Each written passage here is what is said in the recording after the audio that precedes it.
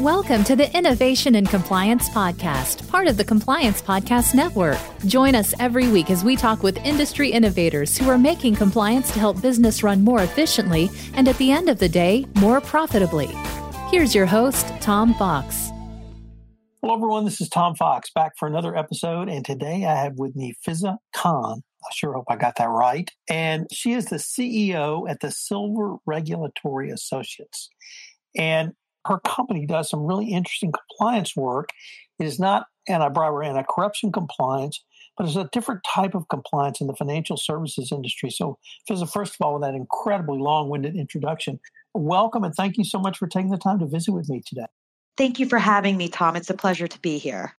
Fiza, you have been in and around compliance, it looks like, most of your professional career, both as an attorney and as other roles. I was wondering if you could give us a little bit about your professional background. I would be happy to. So I have been in the regulatory consulting space for over 10 years now.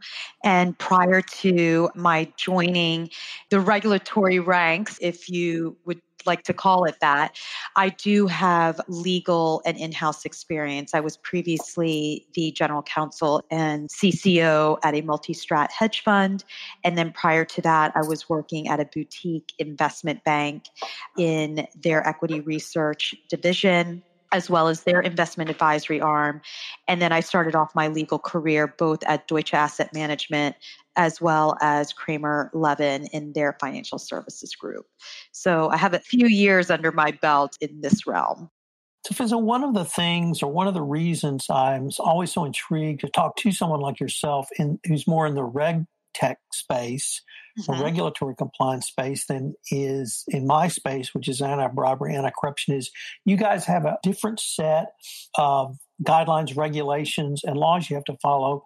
But in many ways, it is, and because it's different than ABC compliance, I find it incredibly useful for the ABC compliance practitioner to understand kind of the cutting edge of what you guys are doing. And one of the things that struck me was you guys work in what's called outsourced compliance. And I was wondering if you might be able to explain what that is. I'd be happy to. Actually, outsourced compliance can take on a few meanings, but the way we like to view it here at Silver is we know it's imperative for members of the financial services community to have a strong regulatory compliance program. And it's imperative for that program to not only be good on paper, but to actually be practically functioning. So the important thing behind this is to understand how to make that work for each respective firm.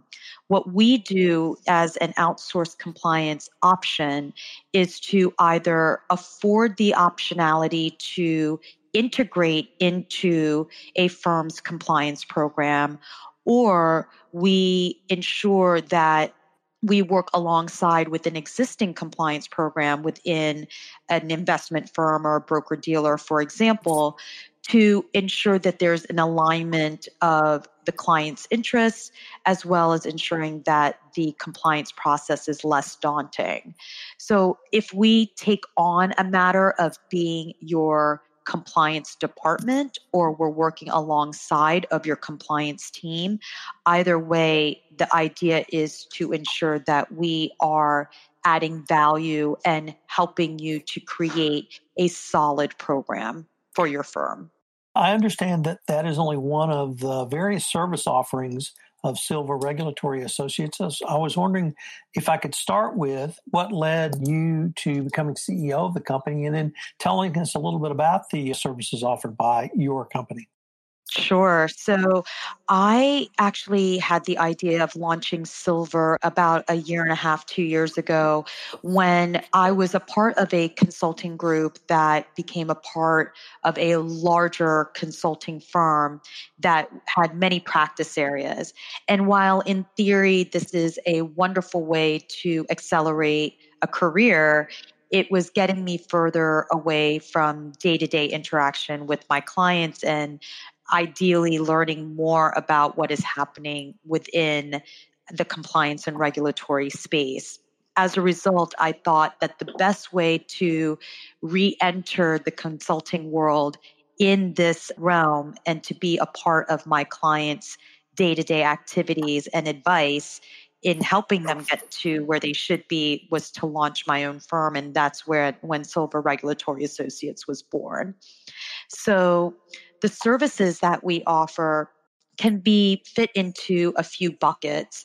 One is if you recognize as a financial services firm that you have regulatory obligations or may need regulatory obligations, we have what are called our registration and foundation services. So basically what that means is we'll conduct analyses and ensure that we here at the firm, as well as you as the client, understand what registration requirements you have to make with a specific regulator, and then ultimately what your regulatory obligations are, which then leads us into our maintenance services. Essentially, what can we do to ensure that you are meeting your regulatory obligations? We will build your compliance program. We will integrate that into your day-to-day practical business acumen. And then more importantly, how do we execute on that? And Tom, it's also going back to what you asked earlier, what is outsourced compliance? And this is a good example of us taking it to the next level and recognizing what we can do by way of the heavy lifting, and then ultimately what we can do to ensure that you are meeting your regulatory obligations.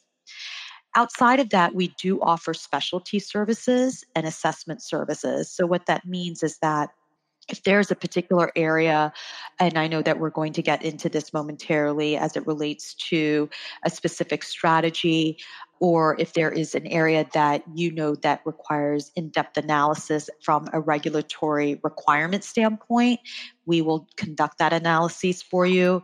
Recently, it's been with respect to crypto and digital assets, and I know that you have a few questions about that. And then we will determine how to fit the square peg into the round hole. The assessment services are one that builds off of that. We conduct these analyses to determine ultimately, are you ready to meet the regulatory requirements of what the regulators are looking for. So if the regulators come in and actually conduct an exam, and are you ready for that? So we offer services such as mock exams and preparedness exams to ensure that you actually know what to do in the event that the regulators come knocking. And then finally, we offer the exam support services. So the regulators show up, you need to know how to manage them, manage the document requests and whatnot. And then ultimately, we will serve as your go-to team to ensure that you can meet this through relatively seamlessly.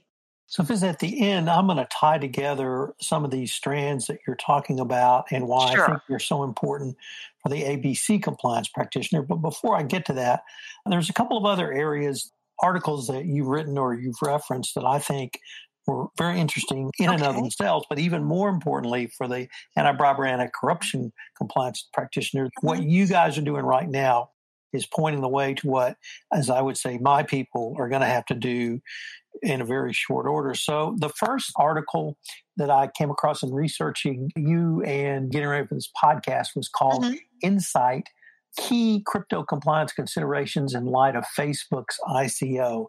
Right. And I will have to say that I knew nothing about crypto before this. So I was stunned when I read this. The basic difference between the question of whether a cryptocurrency is a security or an exchange instrument is going to become incredibly important. How do you begin to make that initial assessment or initial determination? I know that the whole world of crypto and digital assets can be quite overwhelming, and you were not alone when you read this article. There's still many questions around what does crypto even mean? How does it function? What do we even classify it as? So to your point, how do we understand what this cryptocurrency or digital asset, how is it supposed to function? What are we supposed to consider it as? So what you need to look to is what the courts have called the Howey test. And the Howey test is basically a three-pronged test to determine whether or not a particular instrument is going to be deemed a security for purposes of needing to come under the SEC's regulations. So that three-pronged test consists of if the investment is in the form of money, if the investment of money is in a common enterprise, and then finally, if there's an expectation of profits from the investment, and if that expectation of profit is derived from the efforts of others, meaning is there a third party involved? So honestly, with respect to crypto and how to classify it, this is the initial first step that a cryptocurrency, either manager, distributor, or the like, needs to take into account to understand whether or not they are going to be regulatorily obligated to follow certain rules and procedures. So taking it to the next step, though, could you compare and contrast what a firm must do if it's determined to be a security vis-a-vis an exchange instrument? How do you help them then fulfill their regulatory obligations? Right. So if the token in and of itself is now deemed to be a security, the ultimate question is what's next? And what is next is determining whether or not you need to register as an investment advisor or if you need to register as a broker dealer. Either way, you would need to go through the SEC. And then if you need to register as a broker dealer through the SEC and FINRA to determine then what your next set of obligations are. So if you are deemed to be a manager in investing in crypto and that crypto is classified as securities, then you are going to be deemed a registered investment advisor for purposes of regulation. If you're actually in the distribution of or selling of the actual crypto in and of itself, as a broker dealer would with Google or with Amazon, for example, then you would be deemed a broker dealer, and that registration process would also include using FINRA. So these are the steps that you would need to take.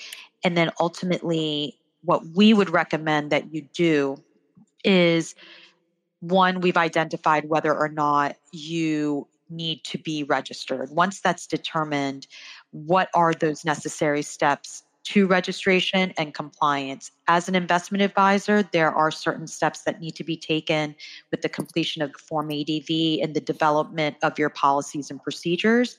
With a broker dealer, there is not only the registration with the SEC on Form BD, but you would need to complete a Form New Membership application with FINRA, which is quite an extensive process, and then ultimately determining how to structure your written supervisory policies and procedures.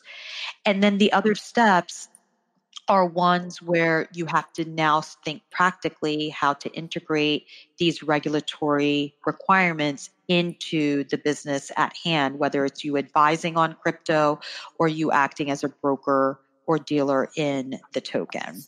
So one of the things that regulators in the ABC space continually remind compliance practitioners is that you must engage in ongoing and really continuous monitoring of a wide variety of issues. Is that true for this area in cryptocurrency as well? It's even more paramount with cryptocurrency because of the guidance that is around crypto as to whether or not it is deemed a security and whether or not it is required upon the manager or the broker dealer to be registered. That level of analysis needs to continue on an ongoing pace. And here's why.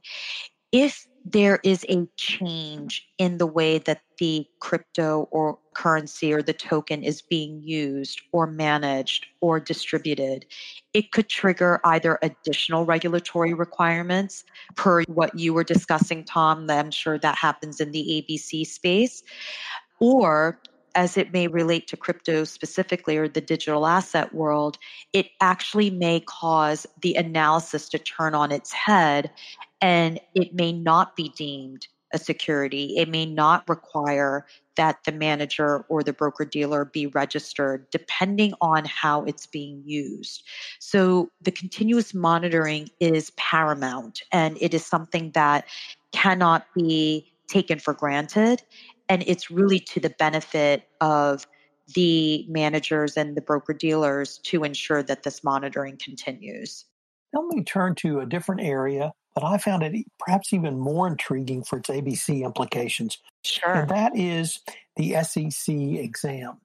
You also Mhm. wrote an article on that topic entitled Uptick in SEC Exams, Four Ways to Ensure a Smoother Process. And I was wondering if you could, one, tell us what an SEC exam is, and then really how you help clients prepare for such an exam. Sure.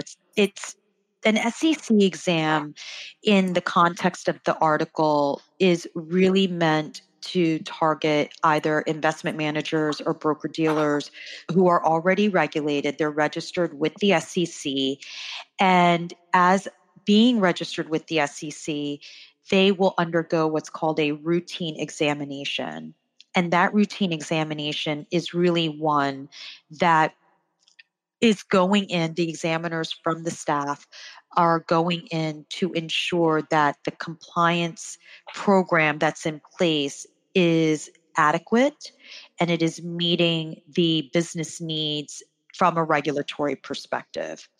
So they really are coming in to test your program to make sure that you're meeting all of your regulatory obligations and that you're actually practicing what you're preaching. So you don't just have a fancy set of policies and procedures in place, but you're actually executing on them.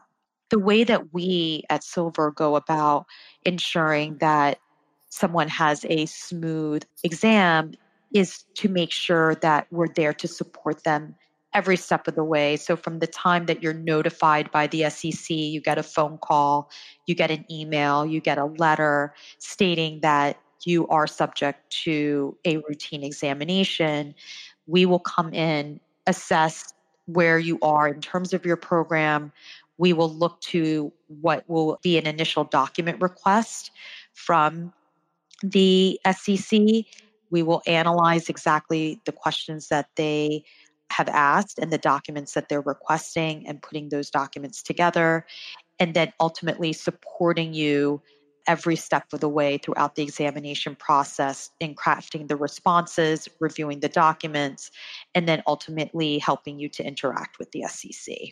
The reason I thought both of those two topics were not only so exemplary of the services that Silver provides, but also really important for the compliance practitioner, because when I started this podcast, I talked about the differences in some forms of compliance and more reg tech than ABC.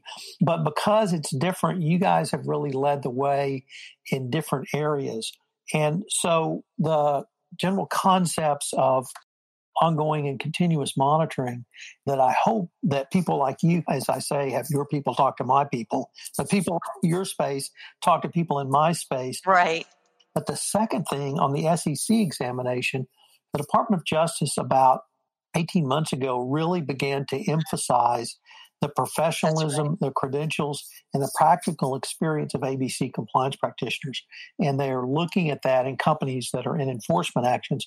And the framework you have put together to help companies think through an SEC exam, it seems to me, would help any company prepare its own compliance department, its compliance practitioners, if the regulators came knocking and asked the same or similar questions that the SEC would say. Would that be a fair assessment? That's definitely a fair assessment. And I appreciate the outline that you've provided. It's one that no matter which regulator you are going to be subject to by way of examination, these are key areas that we believe will serve you well, to your earlier point, Tom. So, having the right documents in place, understanding what documents you have, and making sure that they speak to your regulatory obligations, as well as being specifically in line with the requests that are being made of you by the regulator. Obviously, you want to make sure that the documents you provide are representative of not only the diligence and the efficacy of your compliance program, but that it's representative of the firm functioning as a business in a regulated environment. And further to that, there are specific tricks that you can use that will help you present yourself even in a more favorable light. They don't see the day-to-day practicalities behind what it is that you do as a firm to ensure that your clients are getting the best service possible, whether it be as an investment manager or as a broker-dealer, and whatever regulatory realm you may be subject to.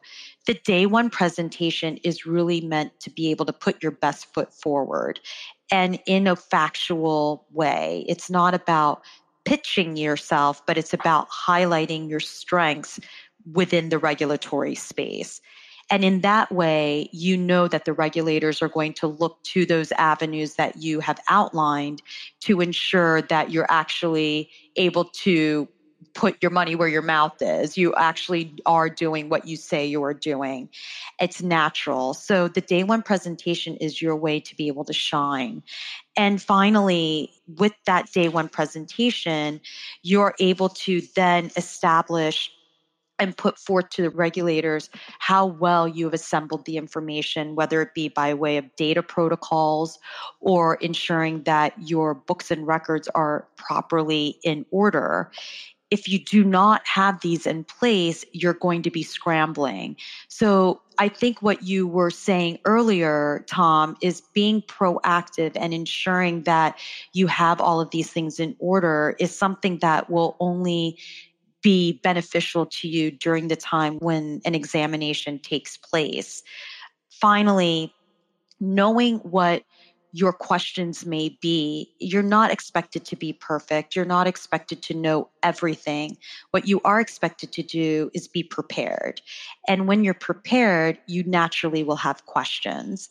And it's okay to ask questions. It's best to be able to ask those questions ahead of time and being able to represent to the SEC that you want to do the right thing, or to whatever regulator you may be in front of. You want to do the right thing. You want to be able to be compliant with the regulations in front of you.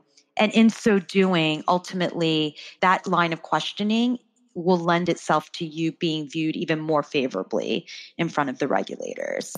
So we think that these tips will only serve you well in helping you through the examination process. Well, Fizza, unfortunately, we are near the end of our time, but I was wondering if any of our listeners wanted to find out more about Silver or contact you guys, how could they do so? Certainly, we would be happy to provide any information we can. We are welcome to have them visit us on our website, which is silverregulatoryassociates.com. And if they wish to contact me directly, they can email me at fcon@silverreg.com. And I would be happy to hear from your listeners. Well, Fizza, thank you again for taking the time to visit with me, and I greatly look forward to continuing this conversation. As do I, Tom. Thanks so much for having me. If you're a compliance professional looking for a convenient and effective way to fulfill your continuing education requirements, go to fcpacompliancereport.com/courses and choose from 4 hour-long training packages that will keep you current. That's fcpacompliancereport.com/courses.